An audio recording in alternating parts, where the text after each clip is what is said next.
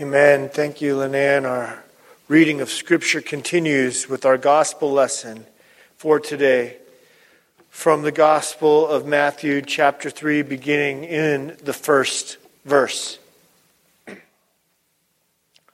In those days, John the Baptist came preaching in the wilderness of Judea. Repent, for the kingdom of heaven is at hand. For this is he who has spoken by the prophet Isaiah when he said, the voice of one crying in the wilderness, prepare the way of the Lord, make his path straight. Now John wore a garment of camel's hair and a leather belt around his waist, and his food was locusts and wild honey. Then Jerusalem and all Judea and all the region about the Jordan were going out to him. And they were baptized by him in the river Jordan, confessing their sins. But when he saw many of the Pharisees and Sadducees coming to his baptism, he said to them, you brood of vipers, who warned you to flee from the wrath to come? Bear fruit in keeping with repentance. And do not presume to say to yourselves, we have Abraham as our father, for I tell you, God is able from these stones to raise up children for Abraham. Even now the axe is laid to the root of the trees. Every tree, therefore, that does not bear good fruit is cut down and thrown into the fire. I baptize you with water for repentance, but he who is coming after me is mightier than I, whose sandals I'm not worthy to carry. He will baptize you with the Holy Spirit and fire. His winnowing fork is in his hand, and he will clear his threshing floor and gather his wheat into the barn. But the chaff he will burn with unquenchable fire. This is the gospel of the Lord. Thanks be to God. I grew up learning, maybe you've heard this too, that a job isn't worth doing unless it's worth, say it with me, doing right. But what is the right way to walk as Christians? What is the way for Christians? We find out, we get a glimpse of that way in this reading today in Matthew and in the reflections from Isaiah. Verse 8 of our reading today says to bear fruit in keeping with repentance. Repentance is the way for Christians. Let me help us think about this. Maybe we'll have a little fun with it. You remember the jokes by Jeff Foxworthy, you might be a redneck if, right? And then it spawned into all kinds of you might be this if, right? We're going to have some fun with that today. You might be a sinner in need of repenting if every breakup you've ever had was the other person's fault. All right? You might be a sinner in need of repentance if every job you've ever had would have been better if only your boss would have gotten it right? Or if only your employees would have gotten it right. Or if only your coworkers would have gotten it right? You might be a sinner in need of repenting if every project or meeting you attend would only be better if they just did it your way, right? Every project. You might be a sinner in need of repentance if every test you took wasn't fair, because I don't think the teacher actually ever covered that, right? You might be a sinner in need of repentance if every time you watch your favorite football team lose, you're just sure that the refs have rigged it, right? You might be a sinner in need of repentance if when you speak to an elder, you say, well, you just don't understand. You see, in today's world, it's like this. Or you might be a sinner in need of repentance if you're speaking to a youth and you say, it was better when. You might be a sinner in need of repentance if you roll your eyes every time your parents start speaking, right? You might be a sinner in need of repentance if you hold your breath when your child begins to speak. You might be a sinner in need of repentance if your solution is, I just need to spend some more me time. Or conversely, you might be a sinner in need of repentance if I just don't have time to rest or practice Sabbath. You might be a sinner in need of repentance if none of these examples remotely apply to you, right? Friends, repentance is the way of life for a Christian. Repentance is the way of life for a Christian. And we get that from John the Baptizer in this text today. And we know that John is important for a lot of reasons. First of all, he's a very popular preacher. They're coming to him from all of the Judean and Jerusalem and all the region. We know that from the Scriptures. We know that from first century historian Josephus, outside the biblical text, a Jew who was working for the Romans and writing down history. He talked about John the Baptist. And as he would describe it, maybe similar to what it'd be like for us today, that folks would come from all over the region, bring their wine and cheese to sit and make a picnic of it. People would come to listen to this guy, John. I found it interesting, as one commentator pointed out, and it just leapt out for me, that the Gospels, Matthew, Mark, Luke, and John, not all four of them, only two tell us the details of Jesus' birth, but all four talk about John the Baptist. He's important for us to listen to. We know that by the description here that we hear in today's reading of what he's wearing and what he's eating. And if you were a Jew familiar with the Old Testament, as you were hearing that, you would hear the quotations because it was a direct description of the prophet Elijah.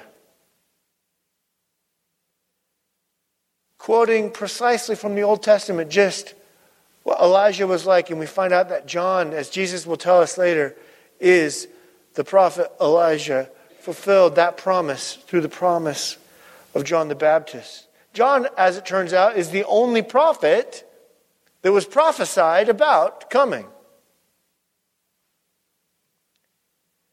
And what comes out from the wilderness in the history of God's people? What came to us in the wilderness on Mount Sinai?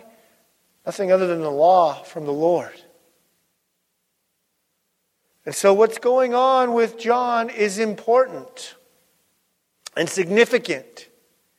And this call and invitation to repent is crucial. But John, have you ever read a book with an author you'd never heard of, but the person who wrote the foreword was very famous and very familiar to you, so you picked it up because of that one who wrote the foreword? That's what's going on here. John is writing the foreword. He's the popular preacher known in that day, and he is the authenticator. He is the herald for the book that is about to be written, the Word made flesh. They had not heard of him yet, but they're about to. John is writing the foreword. And as that herald, we must not forget what he's saying. In fact, one scholar put it this way: we must speak of God's love coming down to us at Christmas without remembering that the divine love is fierce in its judgment of those who resist love's demands. John the Baptist warns us that repentance must not be procrastinated. In fact, he calls those who would not repent a brood of vipers. So our first response to Christ for the Christian is repentance. It shouldn't surprise us that in our relationships that love have demands. With your best friend, when they turn and care for you or serve you, you know that they love you by their actions, right? When heroes sacrifice on our behalf, like the one on the back of our bulletin today, you know that's love. When you sacrifice for your husband or for your wife in your marriage, or when there isn't sacrifice, it tells you about love. Love demands generosity. Generosity for others, for the poor. And so it makes sense to us that there would be a demand. But what's confusing is the first call for the Christian here is not a to-do list like we have around the holidays, like each of us do. A season that ironically is about peace, but it doesn't feel very peaceful when we're trying to check off all these things on the list, right? Instead, what love demands of us, as we hear in this text, is surrender. Repentance is to surrender to my will and instead turn to God's. Because the one who is coming is greater. John's just writing the foreword. What is to come? The baptism that he brings comes with power and the fire of the Holy Spirit. And we know who this coming king is. Matthew's already told us in chapter 2, it's Jesus. And now as he quotes Isaiah 40 at the beginning of this text, he's connecting Jesus, this king, as Yahweh. Hearers of this would have heard the echo of the rest of the chapter of Isaiah 40 in their ears and known that the kingdom of heaven, as he says in Matthew here, is near because the King, Yahweh, Jesus, is near. By the way, Matthew will use this phrase unique to his gospel, the kingdom of heaven. Other gospel writers will use the phrase kingdom of God. It's most likely synonymous to one another, but Matthew doubles down on it. He uses this phrase 32 times in the gospel. Kingdom of heaven. And what is the way he wants us to hear this kingdom of heaven is? It's a way of repentance. Not do or die. And in that case, there'll be no peace. But instead, there is a seriousness to it, though. It's repent or be judged. But with repentance, there will be peace.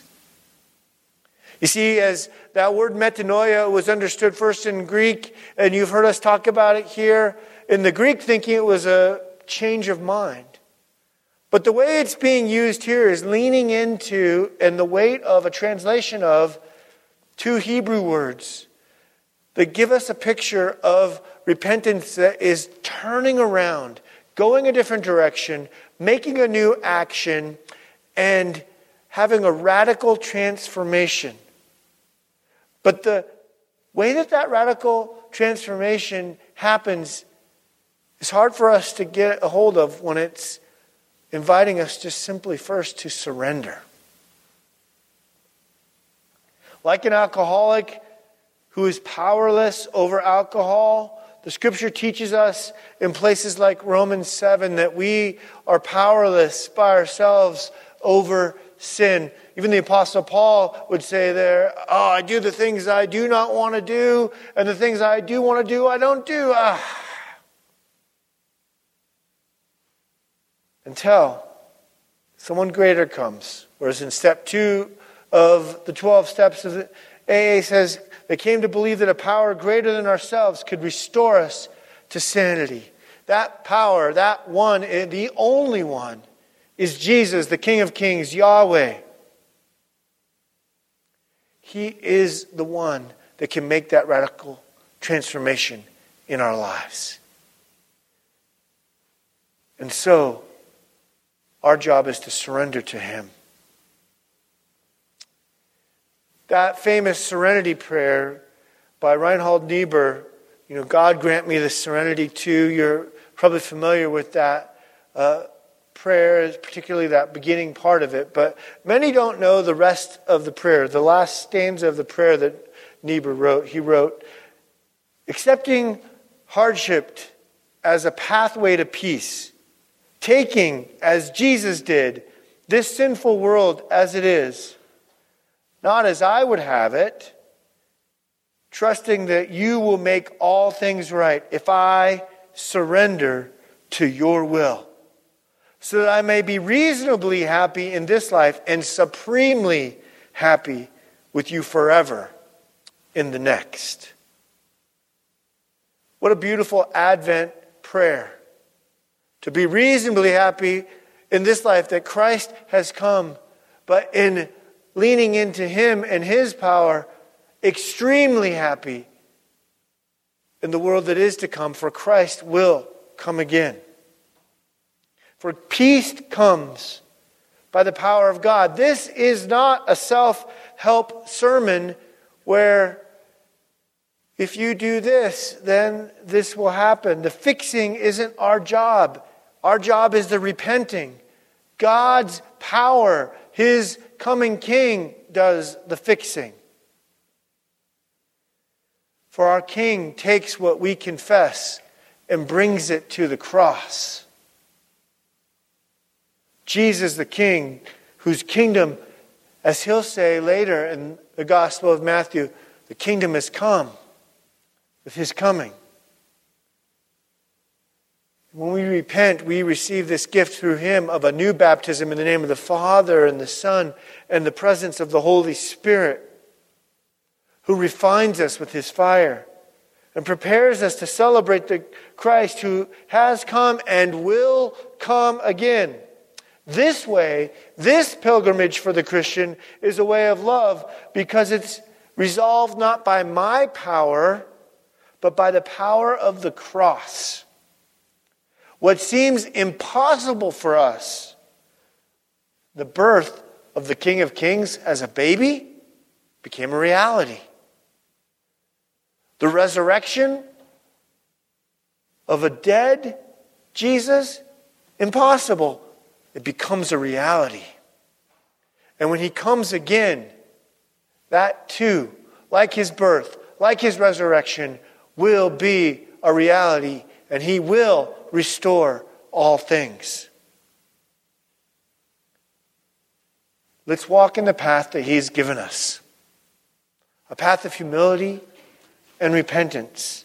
So as you literally come forward to receive Holy Communion today, or if you're worshiping with us from home, or in your seats, in your hearts, come by way of repentance. Come by way of confessing your sins. Come, baptized people of God, you are not this. The brood of vipers is not your way. I haven't called anyone a brood of vipers yet today. This is not your way. Not baptized yet? I still have plenty of water left over from this morning. Feel free to come forward. Your way is a way of repentance. Our way is a way of repentance. It turns out it's not that you might be, you are a sinner in need of repentance, in need of salvation. And the good news is we have a Savior who has come to resolve the unresolvable. And He does that at the cross. And He promises that one day He will restore all things. And while we wait, until that day becomes a reality, may He find us repenting. Amen.